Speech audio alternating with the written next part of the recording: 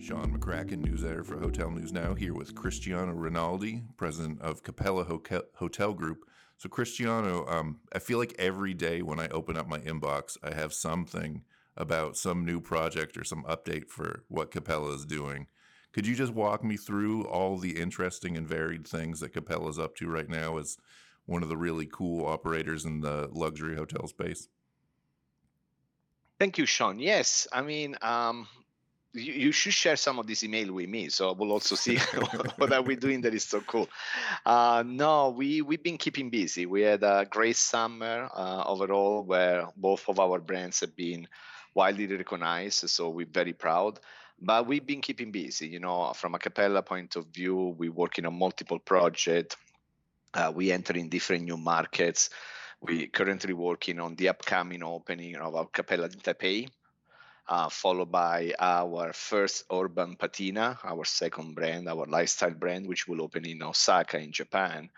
And then right after, just a few months later, we enter in the wonderful city of Kyoto with Capella Kyoto, which is a property like all the others that we're very excited about. We continuously looking at developing, growing. We will Our presence in Asia will grow over the next few years, so we've been very active. But we're also excited because we've seen growth in Middle East and soon in Europe. So yes, we've been keeping busy, but most importantly, we've been focusing on what we do best, which is keep creating wonderful experiences for Mm-hmm. our guests, which is really what we love doing. Mm-hmm. So you guys Capella's been around for what, a little bit over 20 years now, correct? Well, it depends what phase of it you look Yeah, at it. yeah. But I would say if you take Capella in all, yes, it will be 21 years. Mm-hmm. Capella was originally founded in 2002. Mm-hmm. So we're looking at 21 years. But I would have to say that Capella right now is certainly different than maybe what Capella used to be originally, besides a change of ownership.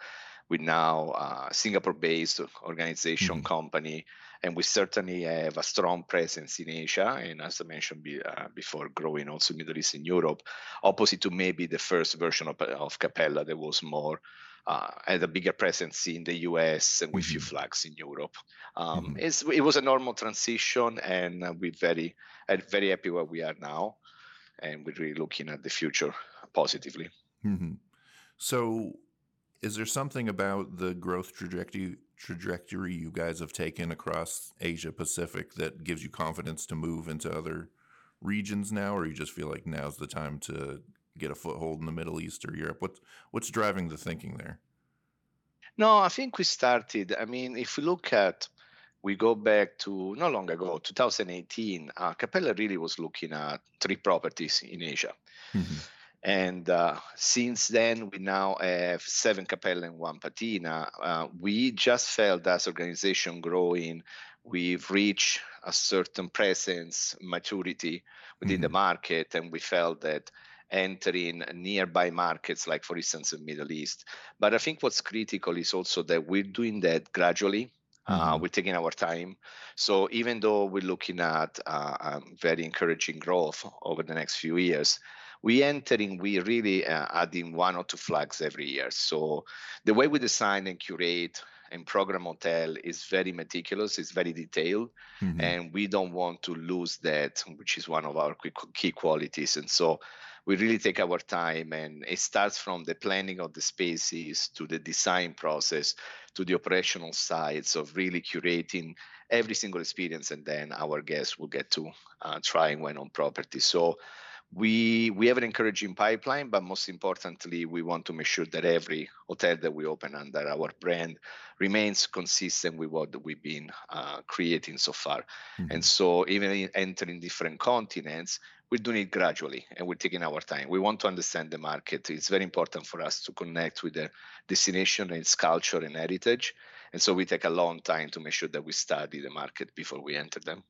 Yeah, I imagine the space you guys work in. I mean, it's not just luxury; it's really high end luxury. So I imagine that you can't really cut corners when you're developing and looking to move into a new market.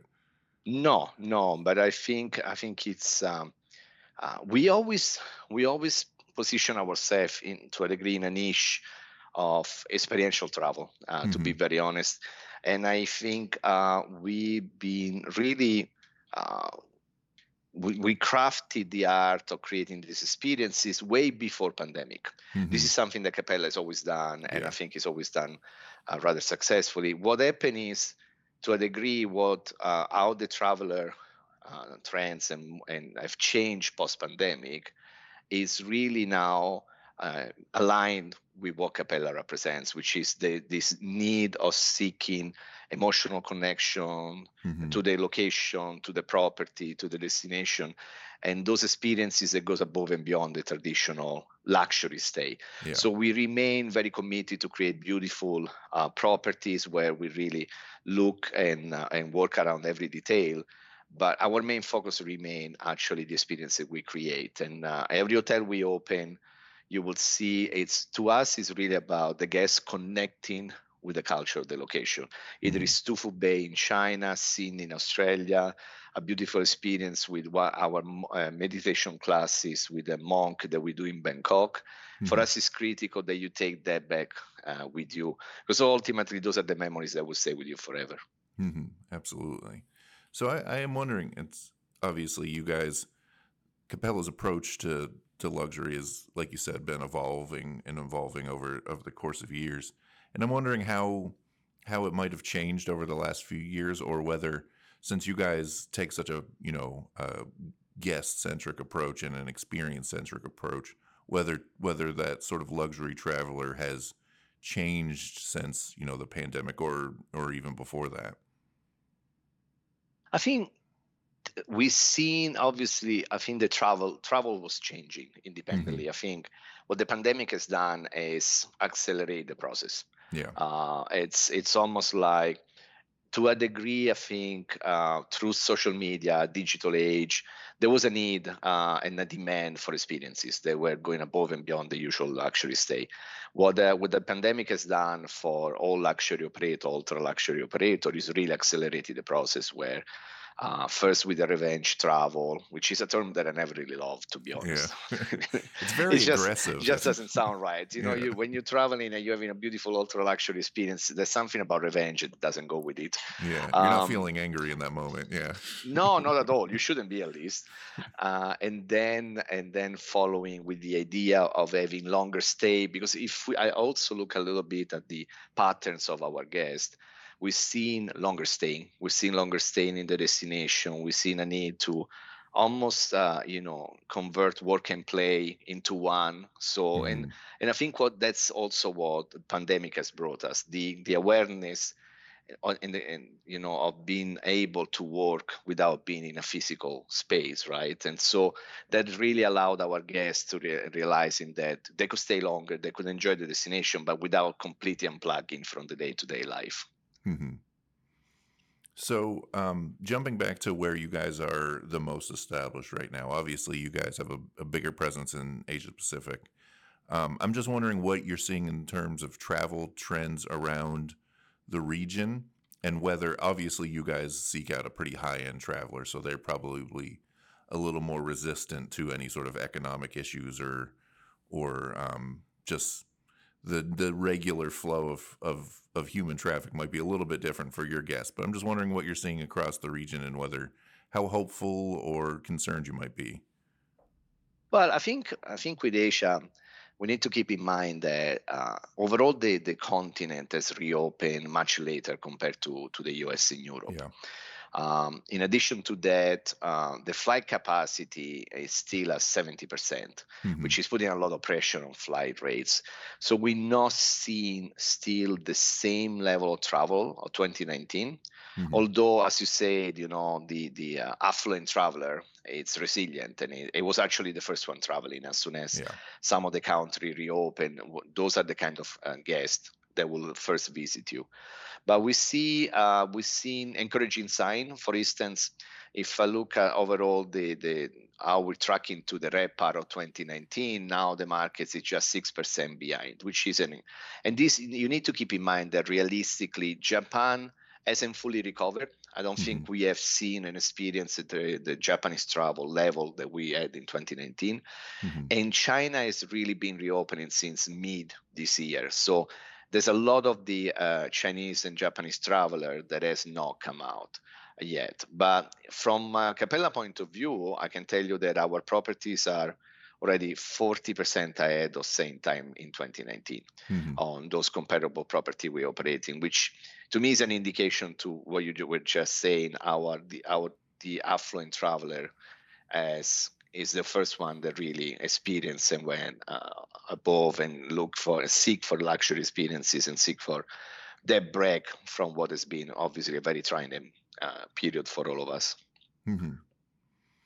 So, I mean, and I feel like it's not just the segment that you guys work in, right? Like you're pretty well established as being a high-end operator, and I like I mentioned, I regularly get all the press releases about you guys, including a lot about how your properties are ranking high on all the best of lists.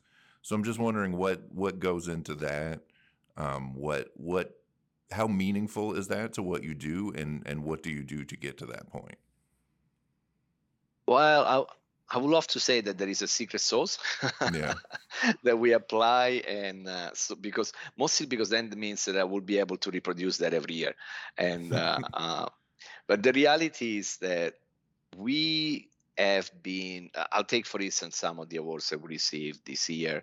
If I look back, in 2020, Capella Boot Bali was voted best hotel in the world by Travel and Leisure. Then following, we had, the brand was recognized for 2 years in a row, the second best hotel brand in the world. So it was obviously a build up to get where we got this year when we were recognized the best hotel brand in the world. But the reality is that those awards are there is to me they're a validation and a statement of what we do on a daily basis, and it's gratifying knowing that they're coming from editors, trade experts, and guests. Most of it all, Hmm. they're incredibly motivating and for our colleagues. Hmm. We're very proud because they are the one, on day in day out, that really create this experience that take care of our guests. And so being recognized at this level globally is something that makes us all very proud, and especially me, very proud of all our teams on the ground. But ultimately, we haven't changed the way we do business. We're focusing Hmm. on the guest experience. We're focusing on creating unique, connecting experiences on the ground with the local culture, with the local heritage. We want people to take a little piece away of their destination back home.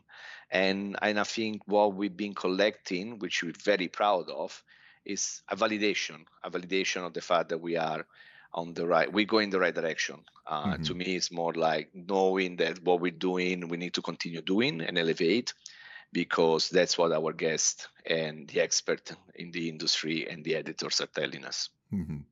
So one thing, when I was just doing a little bit of research before this call, the one thing I noticed that I thought was kind of interesting about you specifically, Cristiano, is something that you see actually surprisingly rarely in the hotel industry, which is you were actually a GM before, leading this company. And it is always surprising to me how few people are follow that route, become GMs and then lead a brand or a company like this. So I'm wondering, you guys have you're an international company, and obviously you can do a lot of stuff, but it's a small enough portfolio that I'm sure you have pretty close relationships with your actual GMs. I wonder what sort of advice you give to them, and what you tell them on a day-to-day basis to keep them focused on what you want to focus on.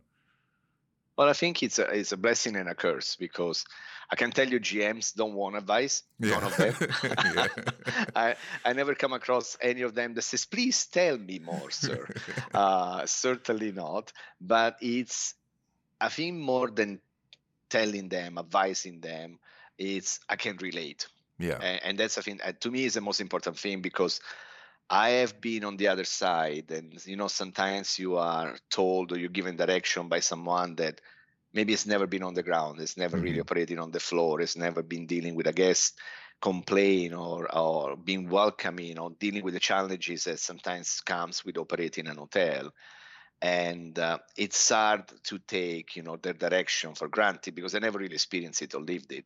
Yeah. But to me, the most important is I can relate. At some point in my career, I was there, and so I understand the challenges. So I won't have unreasonable demands. I won't have unreasonable expectations because I know what it takes sometimes to go through what is could be a technical problem or a guest problem, or simply being able to keep working in creating this type of this type of staying. Because as you said, I mean, our guests obviously have very high expectation, and we don't want to compromise on what they expect to find in one of our hotels. Hmm.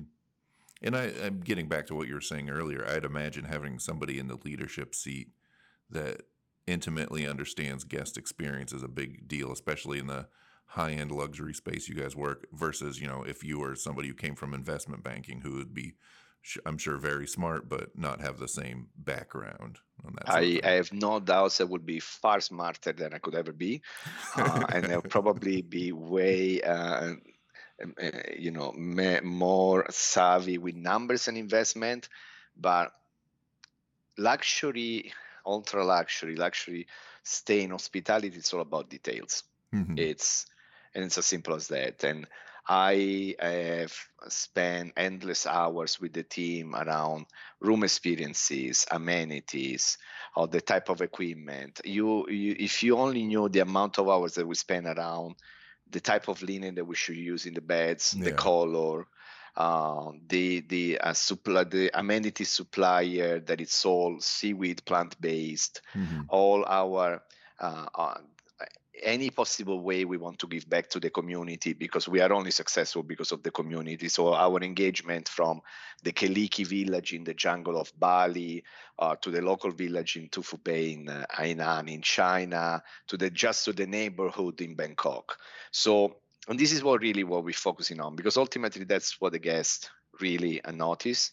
Hmm. And ultimately our hero really position in Capella is the culturist, and in Patina we call it the essentialist, which is this sort of blend of guest service, front desk, concierge, that really takes your hand from the moment you connect with the hotel all the way through your pre-arrival, your stay, and your post-arrival. And all they do is basically make sure that they plan every step of your stay, make sure that they allow you to open every door of the destination that you normally wouldn't have access to. Hmm. So, and that's ultimately, I operate this company the same way I used to operate an hotel. So to me, Hmm. it's the same level of attention of details. And that's why I said it's critical that we grow slowly, because growing fast comes with a price, and we Yeah. know that we don't want to dilute all the hard work that we put into this group for the last 21 years. Hmm. So you're telling me you're not going to launch a mid-scale brand I absolutely not. then? No, it's not something we're looking at. And Yeah. I firmly believe that you need to do what you're good at. Yeah. It's Yeah. you need to do what you know. Hmm. And Absolutely. I don't think I will be, and I speak personally, obviously, there will be something that we will be as successful, and we are very good in our segmentation. Hmm. We know what luxury, ultra luxury is all about, and we like to focus on that and really offer that kind of experience. We leave opening of new brands to our colleagues out there.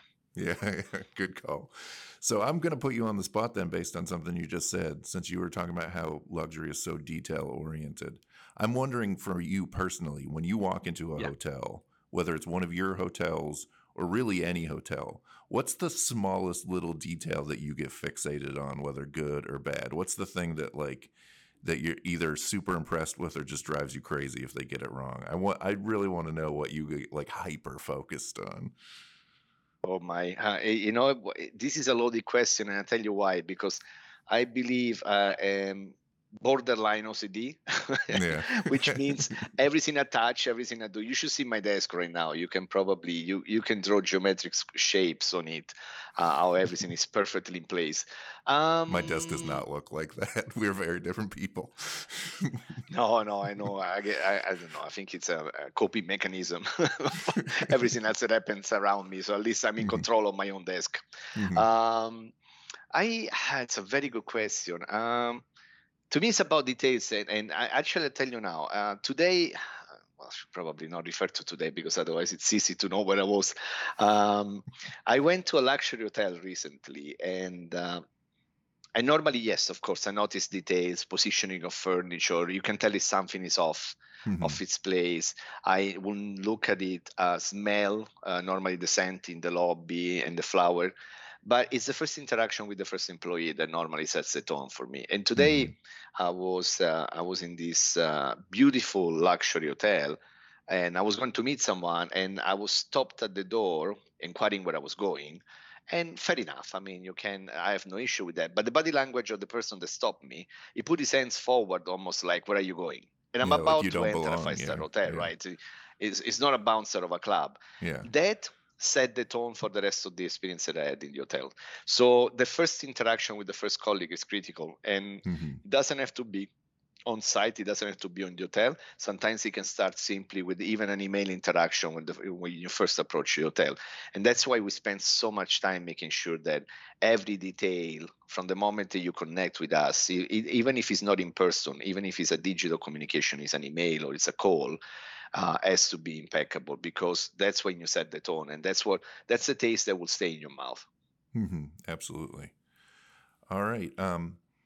Cristiano, I really appreciate you staying up late to have this conversation No with me. I mean, I worries. guess it's not that late for you, but later than you should be having to work. No, no, it's 9:30, so I we it's nice and warm outside, so Hmm. it's really, it was nice and lovely talking to you, and I just wondered, I'm I, do you have any final words of wisdom before I let you go? final words of wisdom. Oh, final word. Oh, this one you put me on the spot. No, no, no. I think patience. I Hmm. think we sometimes are too obsessively looking at the next chapter of recovery, the next after recession, as the next what was in 2019, what was in 2023. I Hmm. think we all obviously want to recover. We're running a business, but the reality is we're still healing our wounds. Yeah, And I for think sure. we're looking at another, hopefully no more than a couple of years where we're really gonna go back where we are. And sometimes the best thing is really be patient. Sometimes I feel like we are too obsessively measuring where we should be, rather Hmm. than maybe focusing on heal and recover and build a sustainable and strong foundation for the future. Hmm. That would be my, I wouldn't call them words of wisdom, but my closing It feel words. it feels very wise to me. But once again, I really appreciate the It's the taking the accent. time. That helps. That helps. All Yes. right. Well, thanks a Well, lot. thank you so much, Sean. Thank you for taking the time. It was lovely talking to you.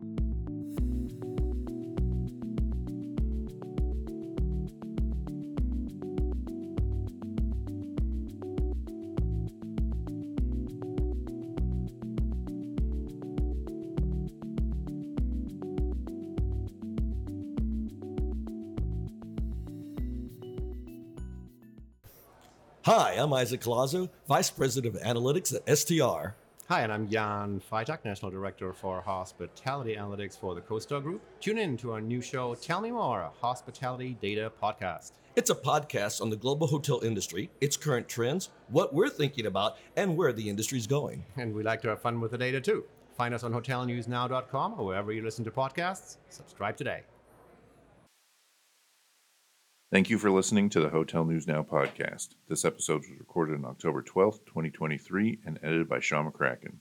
Go to hotelnewsnow.com for industry news every day.